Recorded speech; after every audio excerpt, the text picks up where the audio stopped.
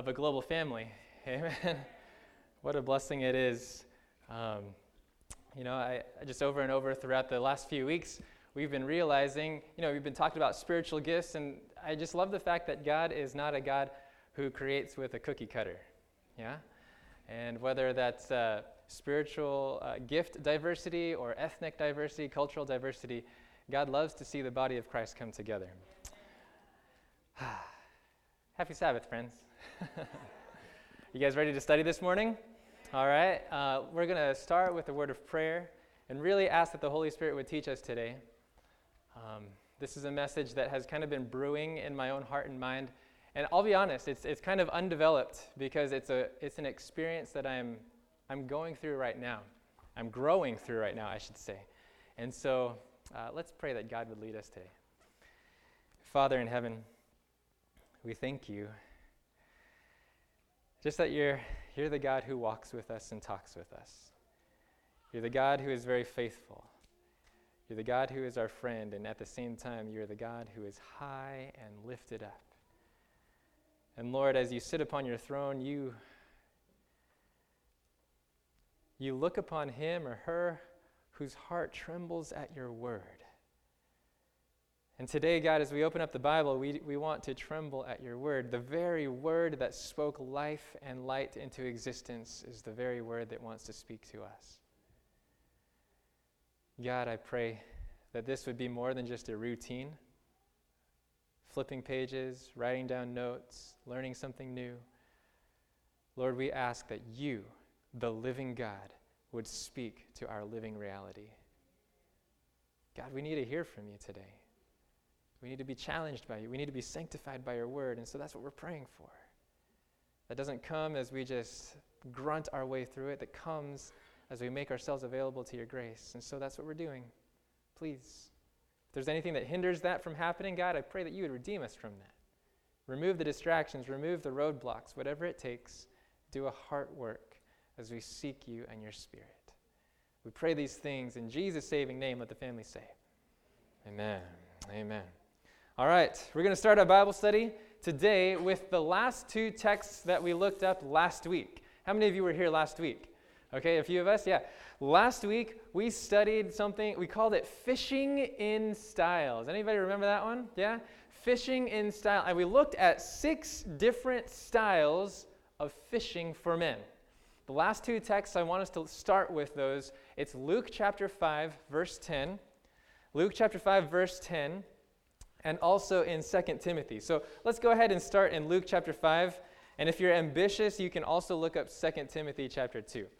All right, so we're going to Luke chapter 5, and I'm reading from the New International Version again today. Luke chapter 5, we're going to zero in on verse 10. And when you're there, go ahead and say, I'm there. Okay, all right. Doesn't sound super enthusiastic just yet. Okay, I'll give it some time. Luke chapter 5, third gospel of the New Testament, Matthew, Mark, Luke. Luke chapter 5, verse 10. And if you're there, say amen. Okay, Luke chapter 5, verse 10. Now, just a little bit of background. Here, Jesus comes to the sea, the lake of Gennesaret, and he finds fishermen. He finds people like Simon Peter, Andrew, James, and John. And Jesus is extending a call to Peter that will change his life. And in Luke chapter 5, beginning in verse 10, it says, "And so were James and John, the sons of Zebedee, Simon's partners. Then Jesus said to Simon, 'Don't be afraid. From now on, you will what? You will catch men.' Peter, don't be afraid. From now on, you will catch men." Jesus was defining his life direction from there on. And in a metaphor that he would never forget. He says, from now on, you will catch men. Now, what was Peter's occupation prior to that? He was a fisherman, right? In other versions of the gospel, Matthew chapter 4, also Mark chapter 1, we find Jesus saying, "Follow me, and I will make you become fishers of men." All right? Here in Luke chapter 5, Jesus says, "Don't be afraid. From now on, you will catch men." We made this observation last week, that verb, catch, is only used one other time in the New Testament.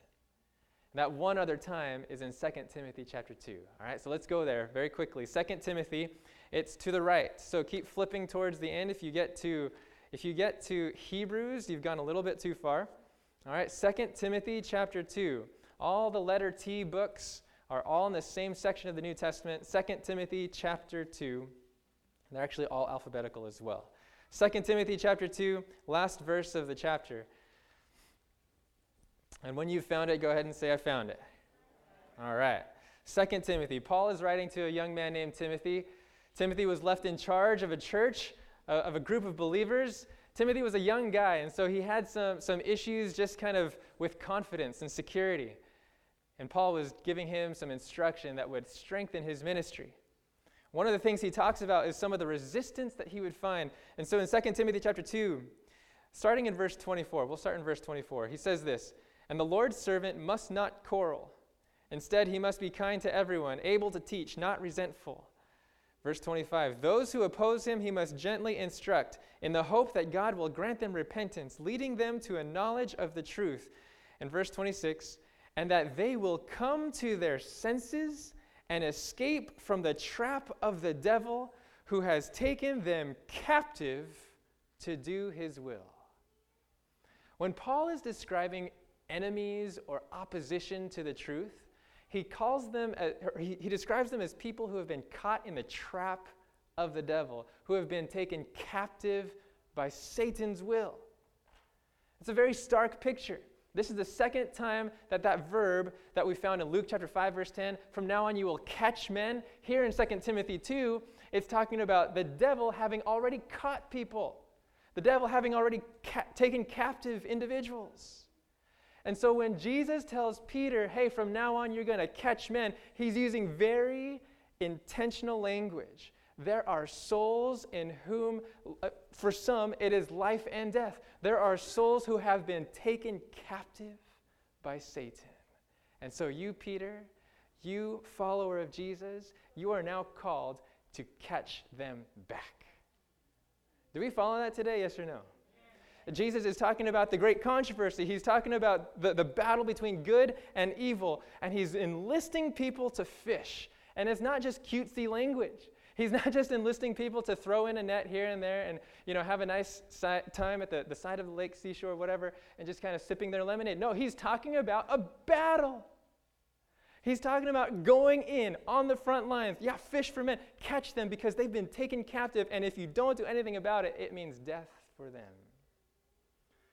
So how many of you long to go fish? Huh? This is serious business. When Jesus calls us to go fish, guess what? It's a call to go fight. And that's what we're talking about this morning, when fishing is a fight. The message today is when fishing is a fight. Are we following this today, yes or no? The reality is that the call to fish is a call to fight. Last week we were talking about fishing in style, and we found that, yes, you know what? There are times when I pigeonhole what it means to be a fisher of men. Maybe I think of one style and another style, but I really don't resonate with that style. And so last week we were looking at 6 different styles, and we were hoping to find ourselves in those stories. And I hope that was accomplished last week. I said, oh, okay, yeah, fishing for men. It doesn't have to be this way. It doesn't have to be this way. Maybe it's actually God using my strengths for his glory, okay? Now, just because we fish in style doesn't mean that we fish in ease, okay? Just because we fish in style doesn't mean it's going to be easy. Because when Paul is talking to Timothy, actually, if you're in 2 Timothy still, go to 2 Timothy chapter 2, take a look at verse 2. 2 Timothy chapter 2, verse 2.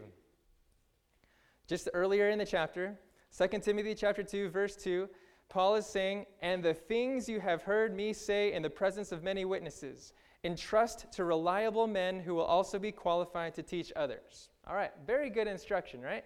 Paul has discipled Timothy, and Paul is telling Timothy, okay, now that I've given this to you, now entrust it to others who will be able to teach others. He's telling him, basically, he's instructing him to go make disciples. He's instructing him to go fish. But notice in the very next breath, verse 3, he says, endure hardship. Endure hardship with us like a good soldier of Christ Jesus. Could it be that fishing can turn into fighting? Why is this? Because of the great controversy. Because when we are fishing for men, we are catching them out of the throes of death. We are catching them out of the grasp of the devil. And if I read my Bible correctly, in 1 Peter 5, verse 8, it says, the devil is like a roaring what? Lion seeking whom he may devour. Is he just going to lie down when I take his prey? No. Revelation 12:17, it says, the dragon was wroth with the woman, enraged with the woman, and went to make war with the rest of her offspring, who keep the commandments of God and the testimony of Jesus. This devil, this lion that we are taking his prey from, he's not just a kitty that we pet and say, okay, I'll take this, thank you very much. No. This devil is going to fight back. The powers of darkness are going to fight back. And this is something we need to be aware of if, in fact, we are called to go fish. If we are called to go fish, we are also called to fight. There is a very real fight. And this is something that Jesus spoke of himself. Actually, go back with me to Matthew chapter 12. I just want to take a look at a few of these passages in which Jesus speaks of this almost in aggressive terms. This may be surprising to some of us, but in Matthew chapter 12, Jesus speaks in terms of war. He speaks in terms of aggression. Matthew chapter 12, this is the first book of the New Testament. Matthew chapter 12, and we'll start in verse 24. When you're there, say amen. Okay. Matthew chapter 12, Jesus is having a conversation with some religious leaders who were beginning to cast some doubt upon Jesus' ministry. They saw Jesus do some miracles here, do some miracles there, and they were naysaying what he was doing. So in Matthew chapter 12, verse 24, the Bible says, but when the Pharisees heard this, they said, it is only by Beelzebub, the prince of demons, that this fellow drives out demons. So they're casting doubt upon Jesus' ministry. This is no good. This is a fluke. He's actually on the side of the devil. So Jesus responds. Jesus knew their thoughts and said to them, every kingdom divided against itself will be ruined, and every city or household divided against itself will not stand. If Satan drives out Satan, he is divided against himself. How then can his kingdom stand? Verse 27, and if I drive out demons by Beelzebub, by whom do your people drive them out? So then they will be your judges. Verse 28, but if I drive out demons by the Spirit of God, then the kingdom of God has come upon you. Now notice verse 29. Or again, how can anyone enter a strong man's house and carry off his possessions unless he first ties up the strong man? Then he can rob his house. So Jesus was defending his ministry and saying, no. I'm not on the devil's side. I'm actually on his opposition. The devil is my enemy. And then he gets very specific in verse 29. He's saying, look, when I'm saving people, when I'm healing people, when I'm rescuing people, I'm actually binding up a man who has possessions, and I'm taking back what's mine. Jesus is grunting his way along, and he says, I've bound the strong man. That's what I'm doing. I'm robbing. I'm taking back what is mine. Turn to chapter 11, maybe a page over. Chapter 11, verse 12.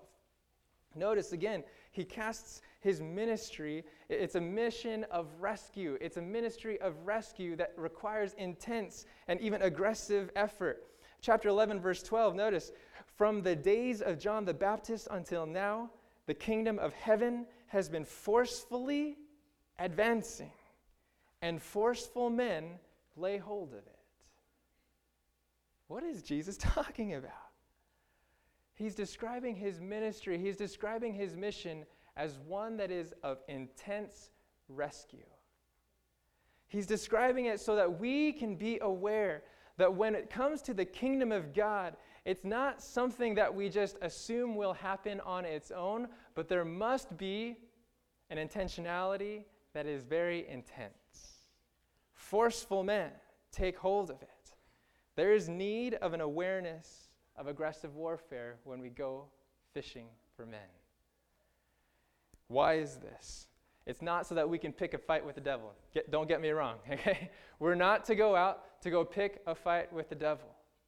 But what we are called to do is to act as though it means life or death. Friends, do we believe this today, yes or no? I don't know, maybe I'm just kind of, I don't know if I'm casting this in pictures that we can understand, but here is the reality. We don't see this every day. When we walk with our coworkers, when we sit down and we go into our homes and, wave at the neighbors next door, we don't even know their names, but we wave at them every day, those kinds of things.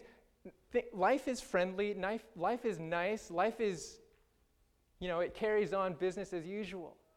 And we don't often think of this reality of a great controversy in which there are lives that are captive, and God has commissioned us to capture them back. And Jesus is trying to rouse us today.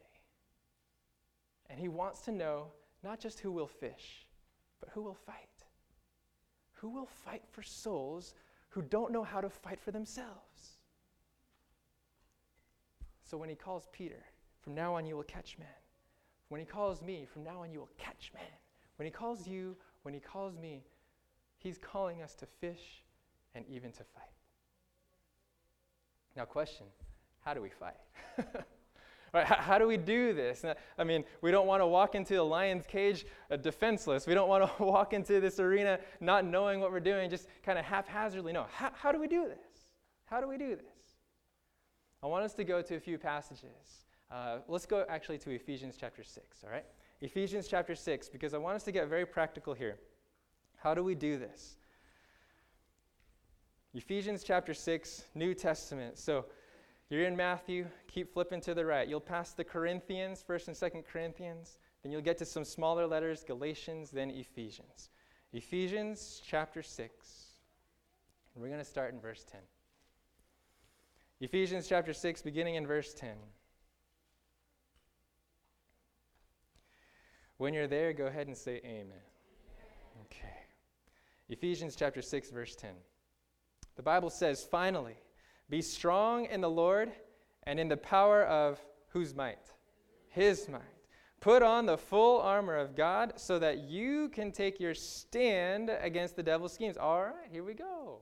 All right, Paul's giving us some instruction. How do we stand against the devil's schemes? Because here's the reality. When we go fish, there is going to be resistance. And that resistance, that struggle, I'm telling you, in our prayer meetings during the 40 days of prayer, as we've been sharing what's been going on, multiple times people have said, when I started praying for this individual, it seemed as though the intensity of spiritual warfare heated up tenfold. I know that we've seen this in our own history, in our own experience. When we began to pray more, it seemed as though we began to struggle more. What's going on here? I'll tell you what's going on. When the devil hears prayer, his whole host trembles. When the devil hears fervent prayer, he knows that his time is short. And so he's not going to lie down for that.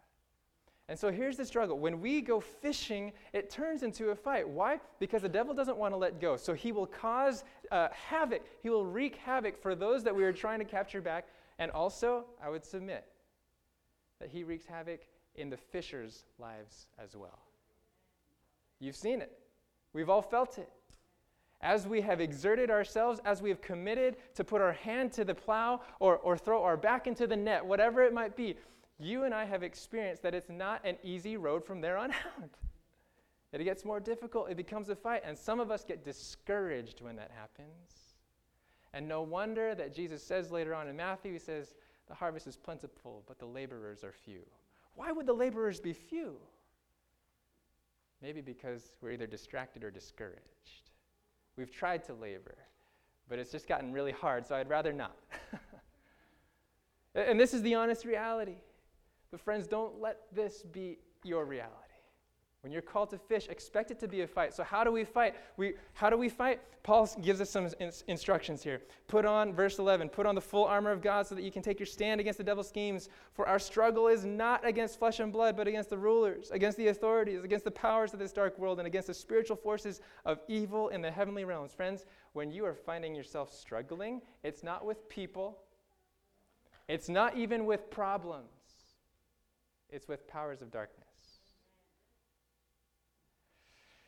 And so what do we do? Therefore, verse 13, therefore, put on the full armor of God, so that when the day of evil comes, you may be able to stand your ground. And after you have done everything, to stand. Did you notice a word that was repeated there a couple times? Stand, yeah? Stand, stand, stand. So after you've done everything, okay, put on the full armor, but all that armor is for you to stand. And then in verses 14 through 17, Paul goes on to list 6 pieces of armor. He talks about the belt of truth, the breastplate of righteousness, the shoes of the gospel of peace. He talks about the shield of faith, the helmet of salvation, and the sword of the Spirit. And after he lists these specific pieces of armor, in verse 18, it's almost as if Paul is climaxing to this. Notice in verse 18, and pray in the Spirit on all occasions with all kinds of prayers and requests. With this in mind, be alert and always keep on praying for all the saints. Verse 19, pray also for me, that whenever I open my mouth, words may be given, so that I will fearlessly make known the mystery of the gospel, for which I am an ambassador in chains. Pray that I may declare it fearlessly as I should. After he lists the armor of God, what word did you hear repeated over and over? Pray. Notice this. This just stood out to me this week when I was studying this. That when Paul is talking about the armor of God, he bookends it with standing, stand, stand, stand, and then pray, pray, pray.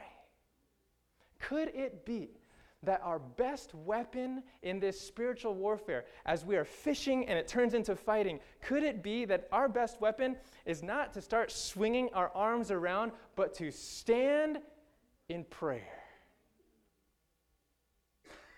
1 Timothy chapter 6, verse 12. If you're taking notes, you can write this down. 1 Timothy chapter 6, verse 12. Paul says, fight the good fight of faith. Do you realize that our fight is not a fight of arms, it's not a fight of weapons, it's a fight of faith? And in 1 John chapter 5, verse 4, John himself says, faith is the victory. Could it be that our ability to stand and pray is the outward working out? Excuse me, that's really redundant. Could it be that our ability to stand and to pray is the manifestation of our faith in Jesus' victory?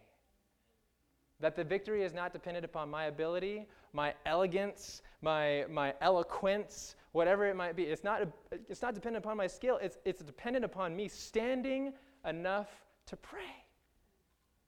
So when I'm fishing and I find it to become a fight, it's a call to stand and pray. It's a call to stand and pray. I want to look at 2 Old Testament stories that I think illustrates this very, very real. When I think of captives being taken out, I think of the children of Israel. I think of the story of the Exodus. So I want to look at 2 stories in the Exodus and draw some conclusions from this. In Exodus chapter 14 and in Exodus chapter 17. So go there, second book of the Bible. Genesis, then Exodus. Exodus chapter 14. And you know this story, right? Prince of Egypt. Moses has been called to lead the children of Israel out of Egypt. These people, they are descendants of people that God has had personal connection with, the descendants of Israel, the children of Israel. And over generations, nearly 400 plus years, this nation has been enslaved in bondage in the nation of Egypt. And God has a plan to redeem them. God has a plan to take them out. So if you are in Exodus chapter 14, can you please say amen? Okay, Exodus chapter 14. And starting in verse 10.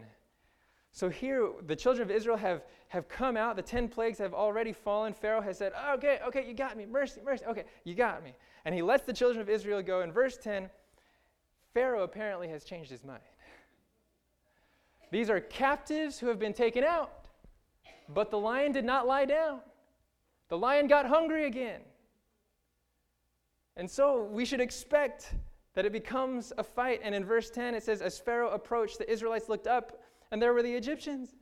Marching after them, they were terrified and cried out to the Lord. They said to Moses, was it because there were no graves in Egypt that you brought us to the desert to die? Skipping down to verse 13, you can just kind of sense the fear, sense the doubt, sense the anger and frustration. And this is what happens when people are being taken out of their situation, out of their comfort zone. There will be times where they look back and say, it was so nice back there. What are you talking about? What are you talking about?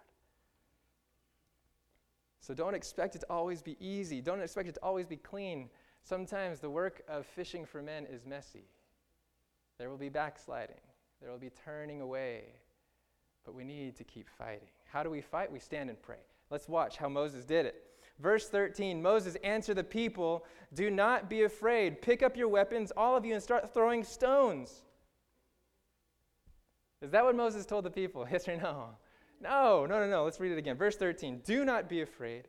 Stand firm, and you will see the deliverance the Lord will bring you today. The Egyptians you see today, you will never see again." By the way, God's victory is complete. He can do that. Verse 14, "The Lord will fight for you. You need only to be still." Moses' appeal to these captives who are trying to be, or who are being assaulted, these captives who are fresh on the redeemed side but are being drawn back, Moses' appeal to them is to stand still. The other time, when in the Old Testament, when the Greek translation of the Old Testament, that verb, stand still, is used only twice in the New Testament, one of which we read already in Ephesians chapter 6. Stand. Stand. And so we know the story. God delivers Israel, walks them through the Red Sea. The Red Sea collapses on Pharaoh and his armies. God's victory was complete. Story number 2, go a few chapters later, Exodus chapter 17.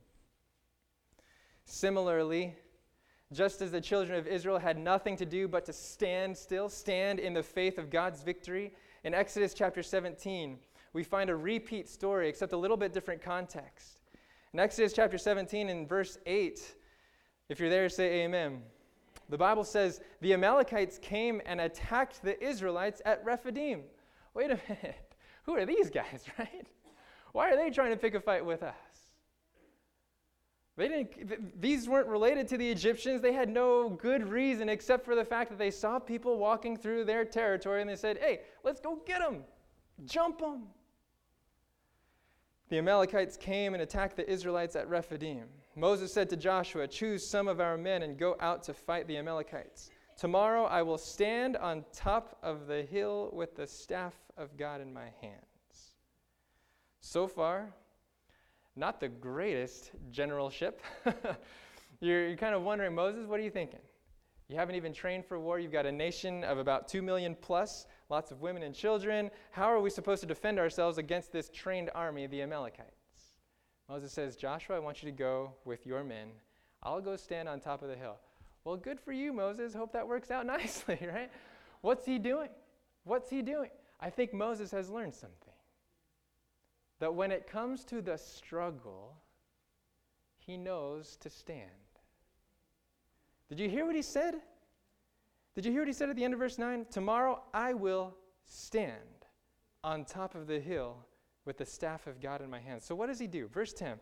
"So Joshua fought the Amalekites as Moses had ordered. And Moses, Aaron, and Hur," 3 individuals, Moses, Aaron, and Hur, "went to the top of the hill. As long as Moses held up his hands, the Israelites were winning. But whenever he lowered his hands, the Amalekites were winning." What is this? What is this about hands being up and hands being down? I want you to notice something, that in Scripture, hands being lifted up, it was a posture of prayer. It was a posture of prayer. In 1 Kings chapter 8, verse 22, when Solomon is praying for the dedication of the temple of God, he lifts up his hands in blessing upon the people. He lifts up his hands in prayer to God. In Psalm chapter 28, verse 2, David cries out. He says, "I cry out to you with hands lifted up." This was a posture of reaching out to the God of heaven. This was a posture of saying, "Look, victory is yours and not mine. The battle belongs to you. I'm standing still." That's why Paul is able to instruct in 1 Timothy. He says, "I want men everywhere to lift up their hands in prayer." He says holy hands in prayer. In other words, don't live a double life. When you lift up your hands in prayer, live in such a way that you are consecrated and you recognize that victory only comes from God. And so here's Moses. He's learned from Exodus chapter 14 to now. Look, if there's any chance of victory, it's the victory of faith. If there's any chance of victory, it's victory as I stand. If there's any chance of victory, it's victory as I pray. So Moses' hands were up. There were times when he lowered them. Why would he do that? Yeah. Have you ever tried to do this for hours on end, right? Yeah. This gets a little bit weary after a while. And there were times when he would shake it out, do some ballistic stretches, try to get the fatigue out. He'd lift them up again, and the tide of battle shifted. And I want us to notice that victory was only as sure as prayer was steadfast. Same was true for Moses, same is true for us. In our fishing, in our fighting, victory is only as sure as our prayer is steadfast. The rest of the story goes on. Verse 12, when Moses' hands grew tired, they took a stone and put it under him. Who is they that took the stone and put it under him? Aaron and Hur. So his brother and then Hur, I think he was, I'm not actually sure the relation, but apparently he was a good guy. He helped Aaron out, moved this stone under Moses, and it says in verse 12, Aaron and Hur held his hands up, one on one side, one on the other, so that his hands remained steady till sunset. Verse 13, so Joshua overcame the Amalekite army with the sword. Friends, I want us to notice something. We've already said observation number 1, victory is only as sure as prayer is steadfast. Second thing I want us to realize is that steadfastness is a team effort. Did you catch that? That steadfastness in prayer is a team effort. You and I know that we may go through seasons in which we feel the necessity to pray our hearts out, to agonize with God, to wrestle with Him in prayer. And when we feel like we are praying by ourselves, there are times in which we grow weary on our knees. But as soon as someone else comes to your side and prays along with you, have you ever found that your intensity to pray is tenfold? Just in this 40 days of prayer experience, we've had prayer partners, and what a blessing that has been. I'll tell you, this 40 days of prayer has not just been a steady line for me. No, I've had my ups, I've had my downs, but praise the Lord that through this, I've had a prayer partner that at the end of the day, when we pray, we're able to, yes, okay, whew, praise the Lord for prayer. Look, there's a place for secret prayer. Jesus says, no, you've got to pray in your closet, not in the eyes of men. No, pray in your, we need secret prayer. Yes, amen. But friend, let us not neglect united prayer. In Matthew chapter 18, verse 19, he says, when 2 or 3 agree on anything concerning earth. Notice how blank check this is. When 2 or 3 agree on anything concerning earth, it shall be done for them by my Father who is in heaven. There are things. It is in God's plan, Great Controversy 525, it is in God's plan to grant to us, in answer to prayer, that which He would not do, did we not thus ask? Did you realize that? That there are certain things in God's sovereign will. Yes, He will come again. Amen. The second coming, He will make that happen whether or not we're ready. He will make that happen. There are certain things God will do, and there are certain things that He hinges upon prayer. And so why do we not? Why do we not stand and pray? This is what Moses learned, and he was steady in it. And that steadfastness was a team effort. Wow, what would have happened if Aaron and Hur weren't there that day, right? What would have happened had Moses tried to pray by himself that day? What would have happened to the whole nation of Israel? Friends, we need to pray, yes. And I would say this, we need to pray together. Are we following this today, yes or no? All right. So let's draw this to a close. 3 simple appeals, or I'll say this, 3 general appeals. 3 general appeals, and then maybe I'll suggest some applications, specific applications. Last week's appeal was simply to go fish in style, right? That was last week's appeal. This week's appeal, if last week was go fish in style, this week's appeal is to go fight in prayer. Go fight in prayer. There are souls that need to be caught, but it's not dependent upon your prowess, your ability, your eloquence. It's dependent upon whether or not we can pray and stand in prayer. The 40 days experience may be over, but it doesn't mean that we stop praying. Amen. Someone pointed out to me, there's a comparison between prayer and the breath of the body. Ellen White says that prayer is the breath of the soul. Think about that. Prayer is the breath of the soul. And for those of you who enjoy physical exertion, for those of you who enjoy exercise, my prayer partner actually just ran the Modesto Marathon. Right? I didn't get to watch him or cheer him on, but I know something that when you and I run, when we exert ourselves, when there's physical exertion, guess what happens to our breathing? Does it change or does it stay the same? It changes. In what way does it change? It increases. When physical exertion increases, your breathing increases. Could it be that when we increase our spiritual exertion, our spiritual breath should increase as well? So here we are. We're 19 days out, maybe? 19 days out from our upcoming Revelation of Hope seminar. Hey, we're going to exert ourselves, amen? We're going to work, we're going to fish.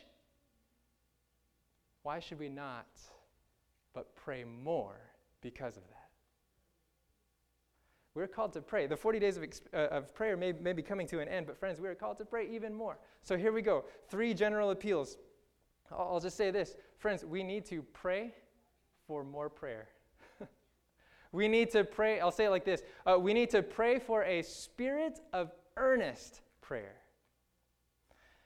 Someone shared this statement with me from a book called Prayer, page 83. It says this: the greatest blessing that God can give to man is, can anybody guess what it is? I thought about it when I started reading this. What's the greatest blessing that God can give to man? Could it be the Holy Spirit? That would be a good one, right? Could it be church growth? Could it be, this or that? This statement says this: the greatest blessing that God can give to man is the spirit of earnest prayer. Why? Next sentence. All heaven is open before the man of prayer. Friends, maybe you're wondering what's on God's wish list. God, what do you want me to do? What do you want me to pray about today? Maybe you haven't known what to pray for. Look, this is on the top of God's wish list for you. Pray for a spirit of earnest prayer. Why? Because when we're able to pray earnestly, we're able to fight victoriously. That's the greatest blessing, because heaven opens up in response to earnest prayer, because the greatest victories are won in answer to prayer. Second thing I would say is this: we pray for a spirit of earnest prayer, but let's also pray for a burden for souls who need to be reclaimed. Pray for a spirit of earnest prayer. Pray for a burden for souls.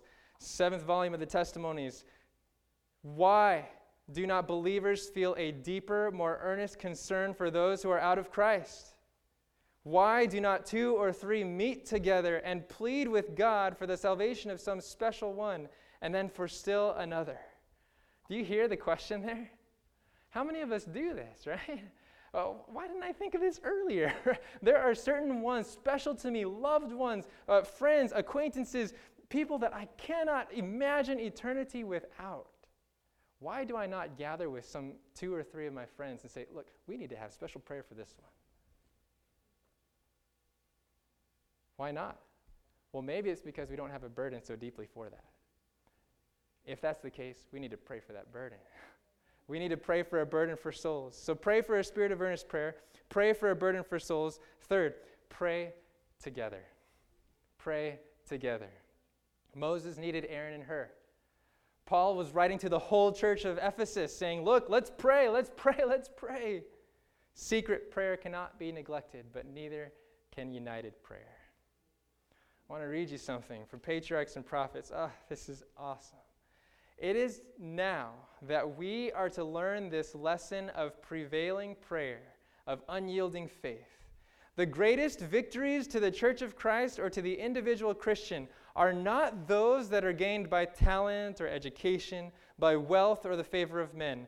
They are those victories that are gained in the audience chamber with God, when earnest, agonizing faith lays hold upon the mighty arm of power.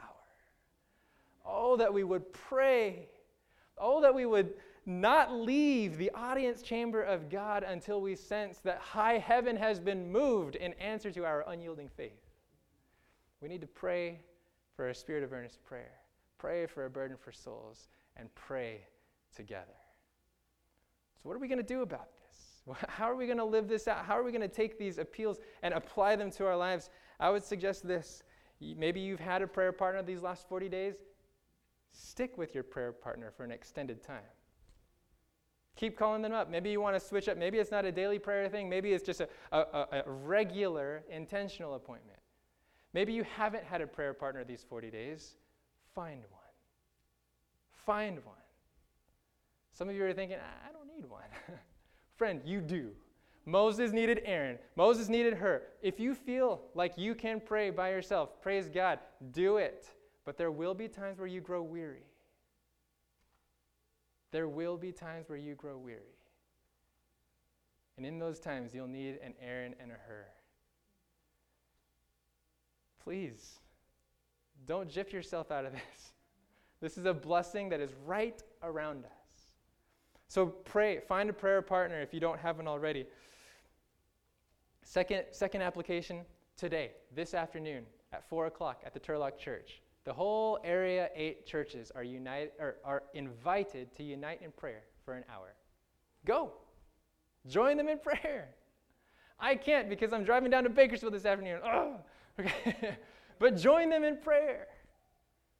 Why? Because victory is only as sure as prayer is steadfast. Second. Number 3, I would suggest this. This is kind of a plug. This is a shameless advertisement right now. Okay, during the Revelation of Hope seminar, we're going to do something that we didn't do this last time around in the fall. But during the seminar, we are going to keep a prayer room open. And that prayer room will be open 30 minutes prior to each meeting and 30 minutes after each meeting.